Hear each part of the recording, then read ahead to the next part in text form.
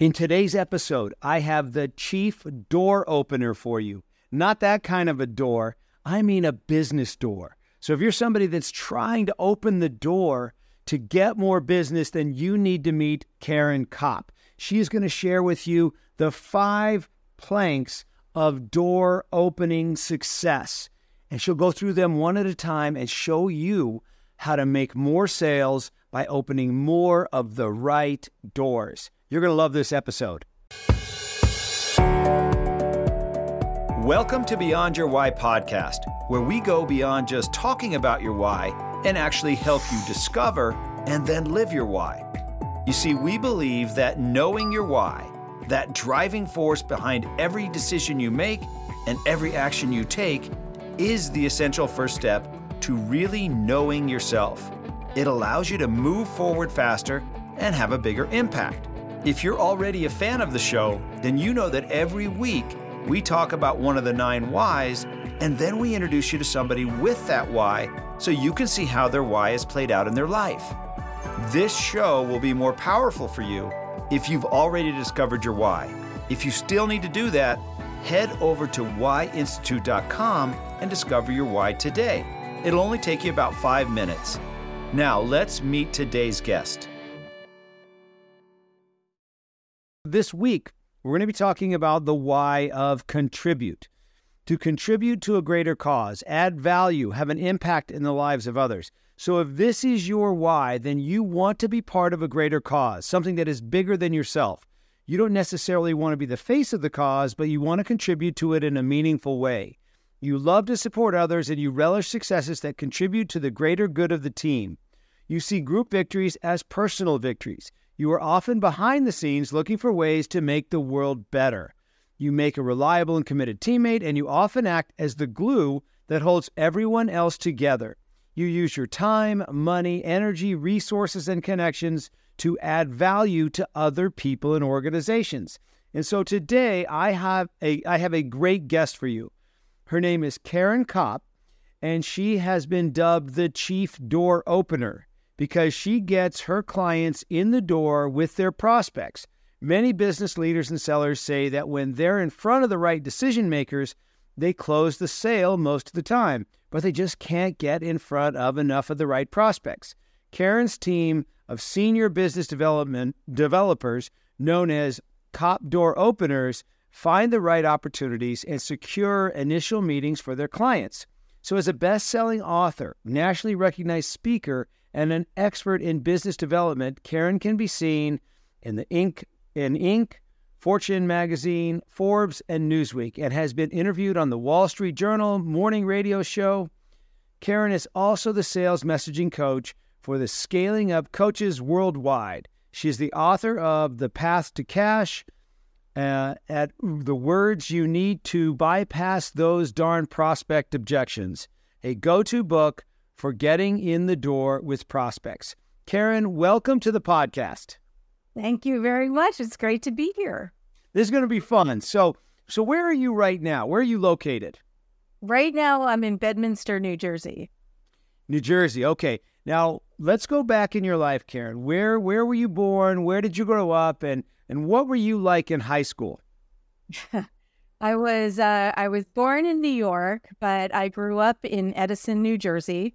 And life in high school was really interesting. I was the co-captain of our gymnastics team. I was a competitive individual, but I was also somebody who liked it when everybody won. And so that's kind of unusual for competitive people. I was looking forward to a career in business, which I ultimately did. And we spend 8 months of the year in Florida, right on the ocean, and 4 months in Bedminster, New Jersey. No, well, I don't hear any accent. So how did that happen? So I lost the accent when I went to school in Massachusetts, and everybody there said I was a marketing major. So I kind of lost the coffee and talk. And then they sent me from there. I was hired by Sylvania, and they sent me out to Chicago. So between the Massachusetts and Chicago, I just kind of lost any accent. So I became basically a mutt. Yeah. And how about the rest of your family? Do they have an accent? My mother does. She grew up in Brooklyn, and she definitely has the Brooklyn accent mixed with coffee and talk. And my brother does not have an accent, as far as I know. Okay, great. All right, so you graduated high school. Where did you go off to college? I went to Babson College. I wanted to study business. I double majored there in marketing and communications. Okay. Then you got out of college, and what was your first, take us kind of through your career. What did you do when you got out? Well, in college, it was very common for the students at Babson to have their own businesses on campus, which I did. I sold neckties twice a year, once at the holidays, and then once for interviews and Father's Day. And what was really interesting about that is I had my first experience with hiring employees, because I learned that if you hire somebody to sit there with the box of ties, I could be in class making money while they're selling the ties. So that was a very interesting experience to begin with. Then I wanted to go into PR and live in New York, but then I realized that if I worked in PR with what they paid, I could never live in New York, that I would have to be living at home with my parents in New Jersey, and I didn't want to do that. So then I started interviewing for the different jobs that were left, which was sales. And so it was interesting because my father owned his own business and he was in sales, and I wanted to do anything but that. I did not want to own my own business, and I did not want to be in sales, and all roads led me here. And so I now leave sales, I own my own business, and it just kind of the way it happened. But when I started interviewing for the jobs, I got a job with Sylvania, and they sent me out to Chicago. And I didn't know anybody in the Midwest. I knew nobody I could get in the car and drive to go see. I knew nobody.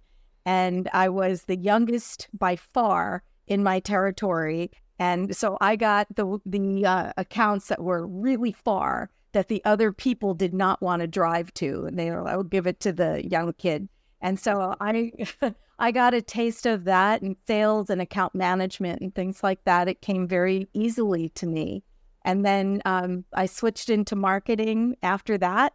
And then I moved back to the East Coast. And then I went and got my MBA at NYU, where I majored again in marketing, went out into brand management, consumer packaged goods, and then went into sales and business development, calling on brand managers, of which I had been one.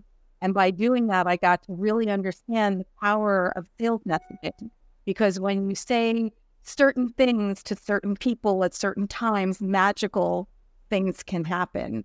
And I have a great story about that from when I was 11, but I'll let you lead the interview. No, that's fine. Let's hear it. So at 11 years old, you learned about sales messaging. At 11 years old, I had my first cold calling job. So the family I babysat for had a lawn doctor franchise. Do you remember them? Lawn doctor. They would put the seeds down and do your lawn. So they would have their callers call residences for free lawn evaluations. So the mother said to me one day, "You have a good phone voice. Why don't you go to one of the cubicles in the basement and pick up the phone book," remember those, "and start calling to see if anybody is interested in a free lawn evaluation." So I started doing that, and I found it really interesting. It was easy for me to book these appointments. And then she said to me, "Here's this big book." It was huge. These of all the answers for the objections. And this is how you use it. She said, when you face an objection, when you're on the phone, you go to the tab in the book, open the page, and then scroll your finger down to the place on the page and then start reading. It took me about 2 calls to realize that was never going to work. You have to know these objections cold. You have to be able to be in the moment with the prospect and weave to the left and weave to the right in these conversations. I found it fascinating that when I changed the cadence of my voice, it could change the outcome with the prospect. I found it fascinating that if I changed my answers, I changed my language, I would also be able to change the outcome. And that started this fascination with language and sales language. And I've since written books about that with answers for objections that you could really use, but you have to know the answers, as well as the book that you didn't mention today, which is the Amazon bestseller Biz Dev Done Right, which is all the blind spots in the sales process that keep the business leaders from the success they should have. I actually have it right here. I could share it. Biz Dev Done Right. Right, because too many people do it wrong. And then it costs them all sorts of time and opportunities when there is a right way to do things. And if you only knew how to do it right, you wouldn't waste the time doing it wrong. Ah, well, so what made you write that book? Well, let's hold on a second. So let's go back. So out of school, you went into working with Sylvania, then you got into marketing. Then why did you go back and get your MBA? Well, when I went back into marketing, I was working for a smaller company, and I didn't feel like I was getting the training that I really needed in order to be an excellent marketer. And my husband was also in brand management, had already gone back for his MBA. And he said, if you want to go into consumer packaged goods and get classical brand management training, you need the MBA. So I went back and did the MBA. It was really interesting because it was very similar to what I studied at Babson, except for I was years older, and I was able to really grasp the concepts in a way that at 18 years old, like at 18-year-old and microeconomics is not the same thing as a 26-year-old and microeconomics, because you have some business experience to make it relevant. And I found that I got a lot more out of what were very similar courses, but I just got more out of it when I did it when I was a little older. That makes sense. And so then as you went through brand management and marketing, is that when you wrote your first book? No, I wrote the first book years later. Okay. Because after I worked for the company where I was calling on brand managers, I started my own company. And the Kopp Consulting, where we're best known for the door opener service. And that company I started almost 25 years ago today. Wow. And was it originally started to be a door opener? That's how it worked out. It was just a great idea I had in the bathroom of a gym one day, where all good ideas come from. I was working out, I go in to the bathroom and somebody calls out, hey, I have a promotion agency. Does anybody want any part-time work? And I had been staying home with my second child for about a year and a half. And I was starting to think of business ideas. When he went to nursery school, I was going to start something. I wasn't quite sure what. And business development always came easily to me. When she called that out, I said, well, let's have a conversation. And she really wanted to hire somebody that was more administrative. And I said, well, here's something I could do for a consulting rate. And then it just came out of my mouth. I said, how would it be if I got you in the door with your prospects for the first meeting? And the response was really incredible. She just looked at me and she said, you would do that? You would do that for me? And I said, yeah, I can do that for you. And she said, when can you start? And then at the pool, a month or two later, before I started the business, it was the same thing. Somebody I knew had a business, and he said, what are you going to do with your free time now that your son's going to nursery school? And I said, well, I've had this business idea. I was thinking I could get my clients in the door with their prospects for the first meeting. Same reaction. He dropped his jaw and he said, hey, could you do that for me? I said, okay. And he became my first client. And it just kind of went from there. Then when I had more clients than time available, I had to make a big decision, which created the foundation for what this is now. Do I hire low-level people, and then I have to train them and hire them and manage them and fire them and do it all again? Or do I hire somebody senior like I was, somebody with more than 10 years experience in business development, was professional, knew how to get the job of door opening done, and importantly, loved this part of the sale, which most people don't. Most people would rather put a stick in their eye than do this part of the sale, which I really appreciate because that's kept us in business for a really long time. So who do I hire, the low-level folks or the senior folks? And I realized that if I hired the senior level people, I could still work my own accounts and I can hand those people an assignment and they would know what to do, and I would need very little management. So the first person I hired was the person who replaced me in my last full-time business development job. And it just kind of became the business model from there. It was much easier to do it that way. Makes a lot more sense when you explain it the way that you did, because you're starting, you can start with a run instead of starting with a crawl and trying to get them to run. Right. Well, and that's the thing. There are two parts of it. One is that there are certain people who will do the job of door opening who don't want to do the job of door opening. If you think about the business developers that are out there, and when companies go to hire hunters, they're typically hiring somebody who has end-to-end sales experience, but they may or may not be gifted at the role of opening the door, and they may not want to do that part of the job. That's a big blind spot for people who are hiring salespeople. They just hire the wrong kind of hunter because they didn't realize that within the world of hunters, there are different kinds of hunters. There are some who are great at the meeting and developing the relationship through the curve. In our world, we call them a closer. And then there are other hunters that are intuitively great and they just have it in their DNA to open up conversations with people they don't know. They don't have to be at a networking event in order to open these doors. And they love this part of the job. Those are the openers. Those are the only kinds of people that we hire here. But then we couple that DNA and the desire to do this part of the job with the experience.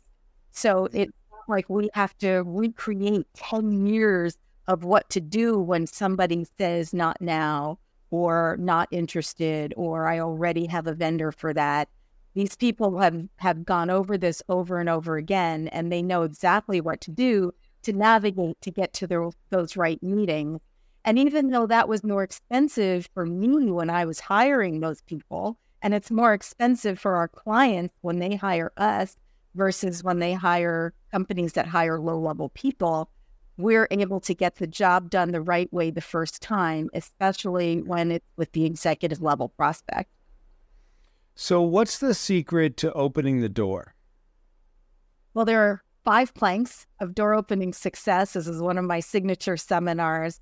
When people say to me that they are not getting in as many doors as they think they should, there's typically a problem in one or more of these 5 planks. And our job when we start with a new door opener client is to build these 5 planks for our clients so that the doors open predictably. The first one is the right target. That's a big offender. A lot of times when people aren't getting in enough doors, they're spending too much time targeting prospects that never deserve their time and attention. And so when we start working with a client, it's often 25% of anybody's prospect list does not deserve to be on your prospect list. So we're very deliberate when it comes to leading our clients through who belongs on their prospect list. We want to understand which kinds of prospects are going to be closer to a buy cycle, who would be feeling urgency around having a meeting with our client because they're going to say yes sooner. One of our core values is to create important wins for our clients because not every win is an important win. But if you populate your prospect list with only those kinds of prospects that represent an important win, then you're more likely to get the doors open with the right people and shorten your sales cycle. And it's such common sense. But when people go to put a prospect list together, data can be lots of fun, and you can have but those prospects are people, and every one of them, if they have a need, they have a vendor. So why should they listen to you? That's the sales messaging, which is the second plank, which is the right messaging. And you'll notice in front of every single one of these planks, it's always the word right, because there could be a message, but it may not be the right message. And if it's not the right message for the right prospects, then you just lost that plank and the whole bridge falls in if you can envision what that bridge might look like. So the right sales message is important enough a blind spot too, because some people think that your marketing messaging is the same thing as sales messaging, and it's not, because the marketing messaging is meant to be broad, but sales messaging needs to be narrow. It needs to create a dialogue and create curiosity for the person you're trying to meet with. And if it doesn't do that, then you need to go back to the drawing board and take a look at the words and the phrases that you're using and identify whether they're landing for those people. But when I talk to people about messaging, they talk to me about value proposition. That's a marketing term.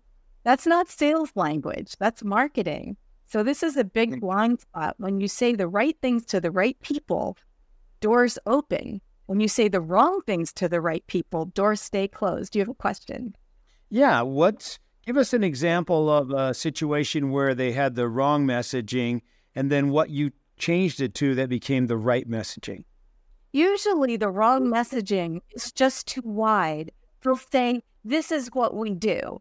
But they won't say, this is why what we do matters to you in a way that is of more value to you than what you're currently doing, whether it's with another vendor or whether it's something that they're doing internally.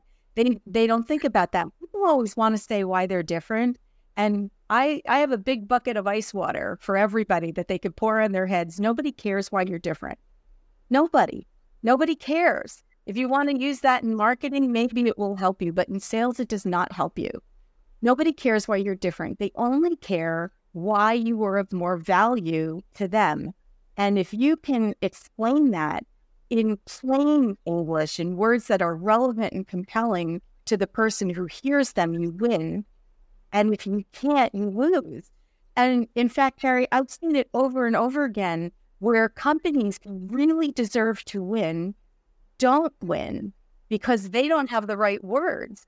And companies that they compete against who don't deserve to win do win because they have better words.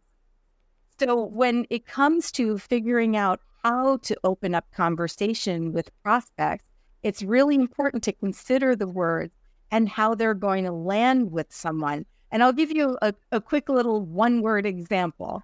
And I do this in my seminars too, where I do word pairs and people can get the hang of this.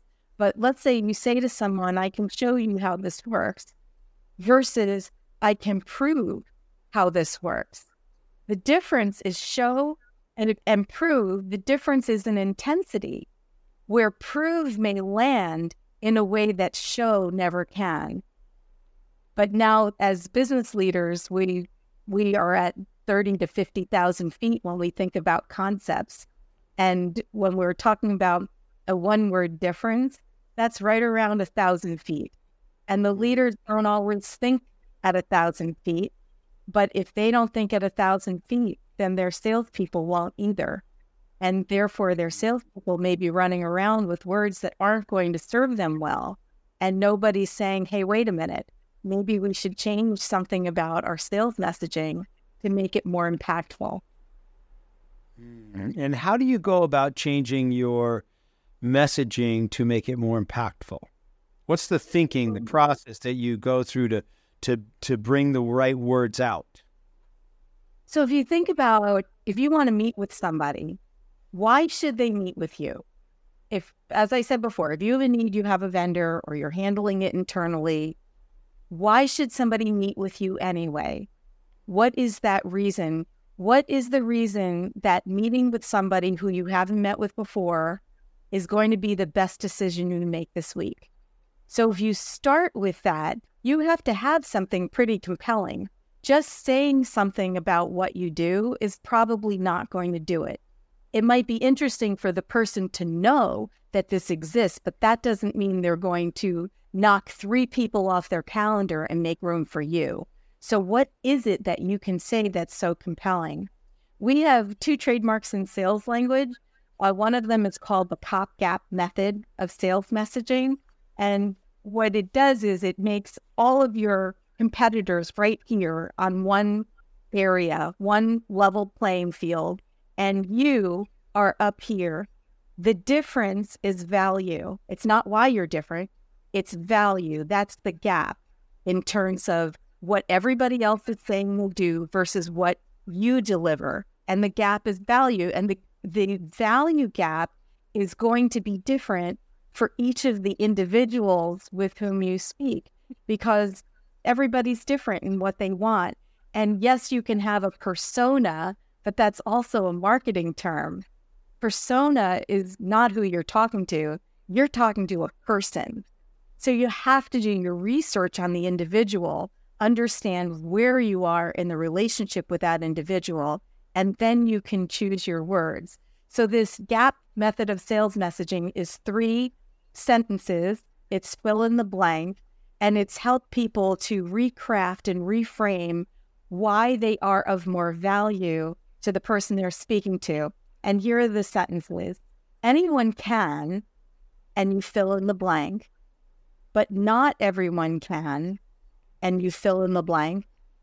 And then, for example, and you fill in the blank.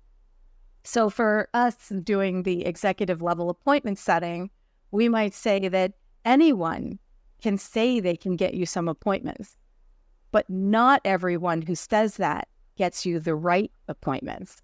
For example, for the last 25 years, we've been helping our clients get in the door for the first meeting at the executive level. That's what we do. So that's just an example. To do this right, when you fill in the blank on the second sentence, but not everyone can, the person who hears it has to nod along in agreement. That's how you know you're on the right track. And it should create an aha moment if it's done well. That's the second plank. So right target, message. I got 3 more planks if you're ready for them. I'm ready. No, this is really good. So the third plank is the right answers for objections. Not everybody thinks about the objections they're going to face before they face them. And in fact, when we're putting together messaging, one of the things we do is we think about the objections, which ones are going to be most common, and then we adjust messaging to address the objection so that our clients don't receive those objections in the first place. We call that the objection makeover. Objections are a big constraint for people. And while they might have a playbook, when was the last time they took those objection responses for a test drive to see if they're really making an impact and getting them to the next place? So that's what we're doing. We're removing the objections that we can remove, and then we come up with very strong answers for the objections we'll still face. Then the fourth plank is the right door opener. We talked about this before for a little bit. It's the right person who has the right DNA and the desire to do this job. They want to spend their time doing this, which doesn't describe a lot of salespeople and certainly not a lot of hunters. In fact, somebody once told me that only 1% of all the hunters on the planet are great door openers. And I said to them, that's right. And they all work here in my company. So that's the fourth plank. And then the last plank is the right execution. Once you have the right target, the right message, the right answers for the objections, the right person doing the work, then that right person has to do the right things. Is it a phone call? Is it an email? Is it a LinkedIn? What do you say on the 3rd try, the 5th try, the 20th try with that right prospect to help that person understand why this meeting is so important to him or her? The other part of execution is how much time you're spending weekly pursuing the group of prospects that you selected for a reason. A lot of times when we start working with a company, we have them keep track of time over 2-week period in quarter-hour increments and really identify how much time they're spending pursuing net new prospects. Most of the time, the salespeople are really busy with reports for their management or training other salespeople or sending proposals or closing sales, and they have very little time to spend on pursuing net new prospects. And what that does for a business is it creates unnecessary peaks and valleys in revenue creation. Because when you're working prospects, that are mid to bottom of funnel, that's where the hunters get paid. They get their commission on that. They're going to spend their time there at the expense of filling the top of the funnel with new sales conversations and new relationships. And that's where we come in and we protect that. So those are the 5 planks. If people aren't getting as many appointments as they think they should, there's a problem in one or more of those planks, and that's what we fix. But we do it mostly in a done-for-you service. So we'll create the planks that are right. We'll fix whatever isn't working, and then we will staff the project with our door opener or door openers and get the prospects or the conversations with the prospects going and land the meetings for our clients. So I'll stop there and see what questions you have. Well, so you said the right target, right messaging, right answers for objections, right door openers. Then was the last one right action? Right execution. Execution. Okay, there we go. And which of those do you find that there's mostly a breakdown for the typical client? There are breakdowns in every single one of those planks for the client. The most common one is that they don't have the right door opener, or if they do, that right door opener for them has filled the funnel and is busy closing, so they don't have time to open. So that's very common, and that's usually what leads them to us in the first place. But once they hit our doorstep, they start to realize that the prospects that they have on the list may not be the right prospects, or the language they were using to try to get the doors open wasn't right. Or even from an execution standpoint, where they might have reached out 2-3 times, but then they get busy and they don't reach out anymore. But they might as well have not started it in the first place, because it takes time. The prospects are people. You're developing a relationship. It takes time. How do you feel about a door opener used on you? A door opener when somebody calls me? Is that what you mean? Yeah. Yeah, somebody's a door opener and they're calling you to get you in touch with somebody else. How do you like it? Well, it depends on how good they are. If they do a good job, if they've done their research on me and they've done a good job, they know what to say to me to pique my curiosity. I'm a business owner. I have leads all the time in a variety of different areas. So if they have done their research, they call me, they email me, they might reach out on LinkedIn. There are certain ways to go about doing this that develops a relationship. But what I find is that most people who are reaching out don't do a good job with this. They'll just email over and over and over again. Well, I don't know about you, Gary, but I get about 250 emails a day. I can't read them all. And if it reeks of a cold call, I'm not interested. No call should ever be cold. It should be warmed up with research. Then there are people who might call once, but they don't know what to say if I answer the phone. And then they're just stammering, and they can't get past that initial dialogue. They don't know that there's a difference between leaving a voicemail versus what you say when you reach someone live. Voicemail, 6 sentences. Reach someone live, it's 2 sentences and a question. But if they don't know that, then they can't get me into conversation. When I give my seminars, I ask the executives, I'm like, if somebody who didn't know you wanted to have a meeting with you, what would it take? It's kind of like what you're asking me. And they all say the same thing. People have to do their research. They can't just email me. They have to call too, because that's when I know that they really care. It's a human behind it. But if they call, they have to say something meaningful. And then they can reach out to me with LinkedIn, but not the kind of LinkedIn where they just want me to make a connection, then they try to sell me something, because I ignore that. So this is a relationship building approach. And I'm like, okay, that works with me too. Now let me ask you, what are you doing? What are your salespeople doing when it comes to reaching out to your prospects? And then they laugh because they know they're not doing this well. And then they wonder why they're not getting the meetings. It's not all about the sales. Well, my jersey just came out. Well, it's not all about the salespeople. it's about the process too. It's about the messaging too. All those things have to work together. What part does referrals play in this? Referrals are very similar. I mean, we don't do the referral piece of it for our clients, but the referrals is a very important part that our clients should be doing for themselves.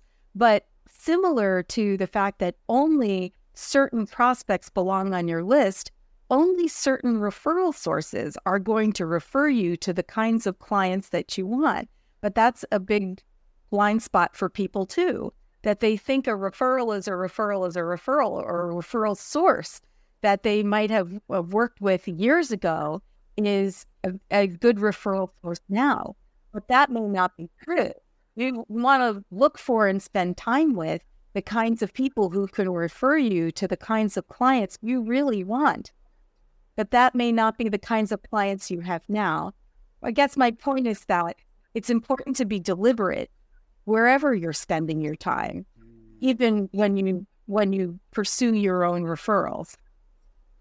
I think back to when will I answer or look at an email or look at something on LinkedIn, and I don't look at it at all unless it comes from somebody I know, right? If it's somebody just reaching out that I don't know, probably won't look at it. It's because, like you said, we get so many of them now. I'm wondering, are you finding it harder and harder to utilize email? No, I find it easier, actually, since the pandemic. It is significantly easier, not just to utilize email, but to reach people. Think of the hybrid work environment now. People are used to, decision makers are used to answering their cell phones with people who are calling who they don't know. Whereas before, people would never answer their cell phone. It was somebody they didn't know. But now they're used to getting calls from people they don't know. And so it has become an effective method of being able to reach somebody. We don't suggest that people reach out to somebody on their cell phone at the first try. Definitely work email, work phone, and then you can switch to the cell phone after that. But the thing is, it has to be well done. And most of the emails that come in are part of an email marketing initiative. And there's nothing wrong with that from an awareness standpoint. It's just that people have to understand that email marketing and a sales initiative are two different things. One builds relationships with people. There's continuity there. There's personalization there. As I said, not to the persona, but to the person, and building a rapport over time that includes not just email, but email, phone, LinkedIn, all well done, all in a way that creates curiosity on the part of the prospect. We find that it takes usually 8 to 12 touch points before you get a disposition as to whether somebody is interested in meeting, but it has to be well done too. And they may not be ready to meet. They may say, I'm in the middle of 3 other initiatives. This doesn't crack my top 10 right now. You need to contact me in a couple of months, but in that time period, what are you doing to maintain continuity and increase the relationship over time until that person is ready to meet? Most people don't think about that. I think I'm on somebody's rotation where they contact me for 3 months only by email. They never call. And my cell phone's right next to me all day long. They could text me. I could read it. I might not be able to answer it, but I can read it. I can respond. But they don't call. They just email me. And then at the end of every 3 months, they send me a breakup note. Well, we haven't heard from you. I assume you're not interested. Bad assumption. I may need what they have to sell, but I'm not going to answer based on just an email campaign. I have awareness that did its job. That's a marketing job. But if they want a relationship, that's sales. You know, what I'm hearing that seems to me most important is 2 words: well done. Yeah. And you see it done all the time. You see it done all the time, but there's a big difference between doing it and well done. Well said. That's right. One of the things I say is closing a sale is a simple executional detail of business development well done.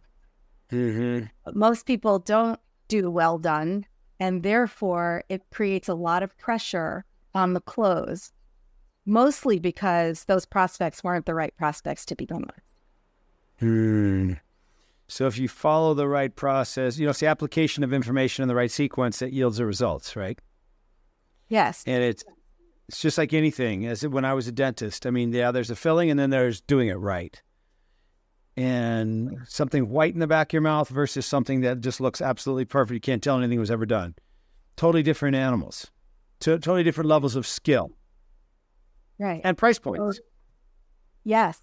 And you can say that anybody can say they're a dentist, but not everybody who's a dentist does it well, does it right. Right? Yeah, and exactly. For example, you can write that's the gap messaging right there. But not another thing that we should talk about here, because this has to do with target. Not everybody's going to pay for value. You just brought up something about value. Yep. But not everybody's going to pay for value. You can convince them all you want. You can have the best logic in the world. You could put numbers in front of them and it doesn't matter, because certain people will never pay for value. So the earlier in the relationship that you can find out whether somebody is more likely to pay for value if you sell on value, the more efficient your sales process. So we do that in targeting. We do a lot of qualification in the targeting portion, the very first plank before the execution even begins, before anybody has received a call. Because if we can identify that people are likely not to pay for value and our client sells on value, let's not put them on the prospect list and waste any time there. One of the things that really stood out to me as a dentist, kind of like the most important thing for a new patient walking into my practice, was to figure out if they were ready. Because you could do the most incredible, I'll use dental terms, exam, presentation, we'd call it a review of findings, do everything perfect. And if they're not ready, they're not going to move. But if they are ready, you don't even have to do a very good job of anything, and they're ready to go. Right. So how do you judge whether somebody's, and do you look at that at all? Is that, and if so, how do you figure that out? Yeah, well, we would term that as likely to be ready, likely to be closer to a buy cycle. And we do that with filters, with trigger events that are going on. What would make somebody closer to being ready to make a decision? Because there are all sorts of people who need the solution that our clients have, but not everybody who needs the solution can and will spend time and money to have it. So part of the targeting is which ones are more likely to spend time and money to have it. And then the next piece of it are which ones of those are ready to do so. Some of them we can identify they're ready to do so because of trigger events that are going on in their industry that are causing them to have to do something. And the easiest example of that could be legislation. That's an easy example. But there are a lot of other examples of things that are shifting that would make certain companies, certain decision makers have to do something. And if we can identify what that is, we can also leverage it, first of all, for target, and second of all, for messaging. That's a very different message than somebody else who's just calling to say, this is what I do, right? So if we're leveraging that, even if there's more than one prospect list and more than one message, but each one is a slam dunk for the other, that's one way to go about doing that, is to find out if he's going to be closer to being ready to make a decision. And then, of course, our philosophy is top down. We'll go up to the top because that's where the decisions and in the solution of the idea is. And they can influence people who work for them. If we bring them an idea that they hadn't thought about before and why that's so important to them not to put that off, they can then think to the next person down, you must take this meeting. And we'll utilize that philosophy as well. Well, you've got many years of experience in doing it well, so you know all the paths and the way to do it. So, last question for you, Caryn. What's the best piece of advice you've ever been given, and what's the best piece of advice you've ever given? Well, I'll answer the second question first. The best piece of advice I've ever given to somebody going into business, somebody who's going into a new business environment, is sell something that people will pay to have.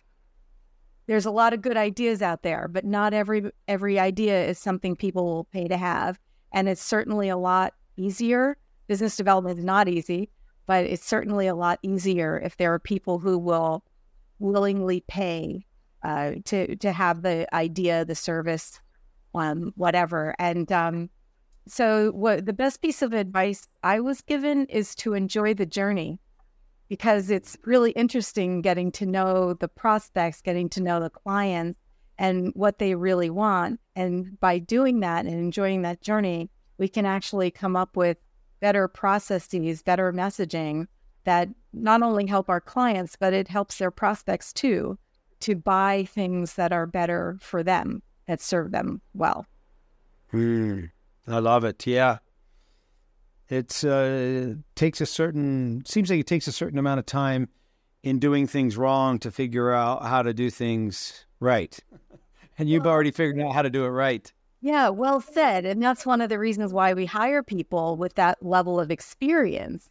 To work here, people have to have a minimum of 10 years experience in end-to-end business development. But the people who work here, more of them have 15, 20, sometimes 25 years in business development. So they have already, on someone else's dime, done the wrong things and come to the conclusions about what's right.